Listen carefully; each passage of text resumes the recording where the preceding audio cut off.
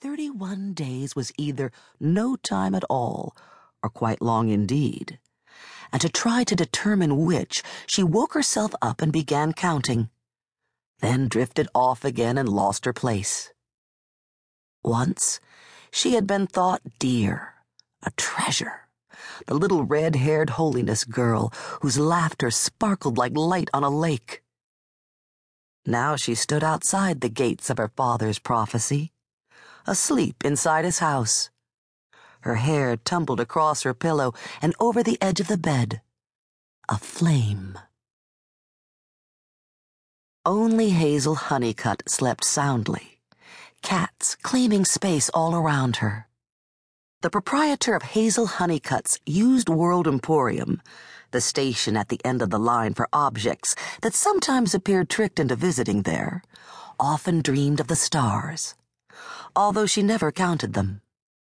Her nighttime ephemera included Mercury in retrograde, Saturn in the trine position, a fork in the hand of an old man whose dinner is, in the end, all of us, the lion, the virgin, the scorpion, and figures of the cardinal, the banal, the venal. Hazel was the oldest of the three women by 20 years. She was their patron, and the pause in their conversation. Only she still had a mother, although Hazel would have argued it is mothers who have us. Only she could predict the coming weather, having noticed the spill of a white Afghan in booth number 43 and the billowing of a man's white shirt as he stepped from the front of her store into the heat of the back. White, white, white. The color of purity and wedding gowns and rooms in the underworld where girls will not eat, but also just whiteness for its own sake.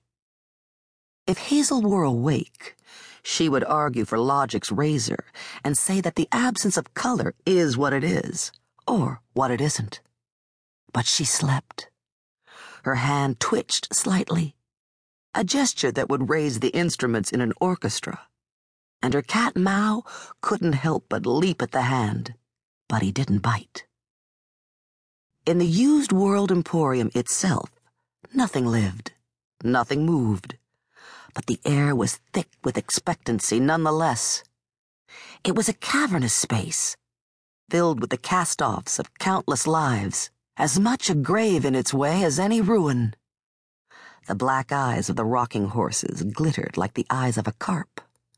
The ivory keys of an old piano were once the tusks of an African elephant. The racks of period clothing hung motionless, wineskins to be filled with a new vintage. The bottles, the bellows, the genuine horse-drawn sleigh now bedecked with bells and garlands. These were not stories. They were not ideas. They were just objects, consistent so far from moment to moment, waiting for daybreak, like everything else. It was mid-December in Jonah, Indiana, a place where fate can be decided by the weather, and a storm was gathering overhead. Chapter 1.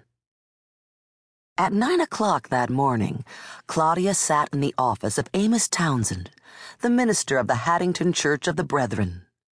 Haddington, a town of 3,000 or 4,000 people, sat only 11 miles from the much larger college town of Jonah.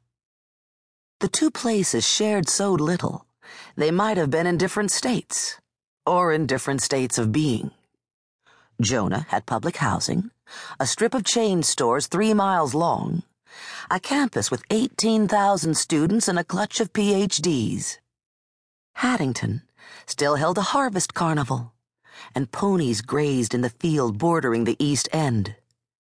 It had been a charming place when Claudia was growing up, but one of them had changed.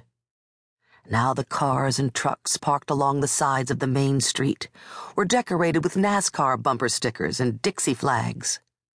There were more hunters and fewer deer, and one by one the beautiful farmhouses, now just houses, had been stripped of every pleasing element, slapped with vinyl siding and plastic windows.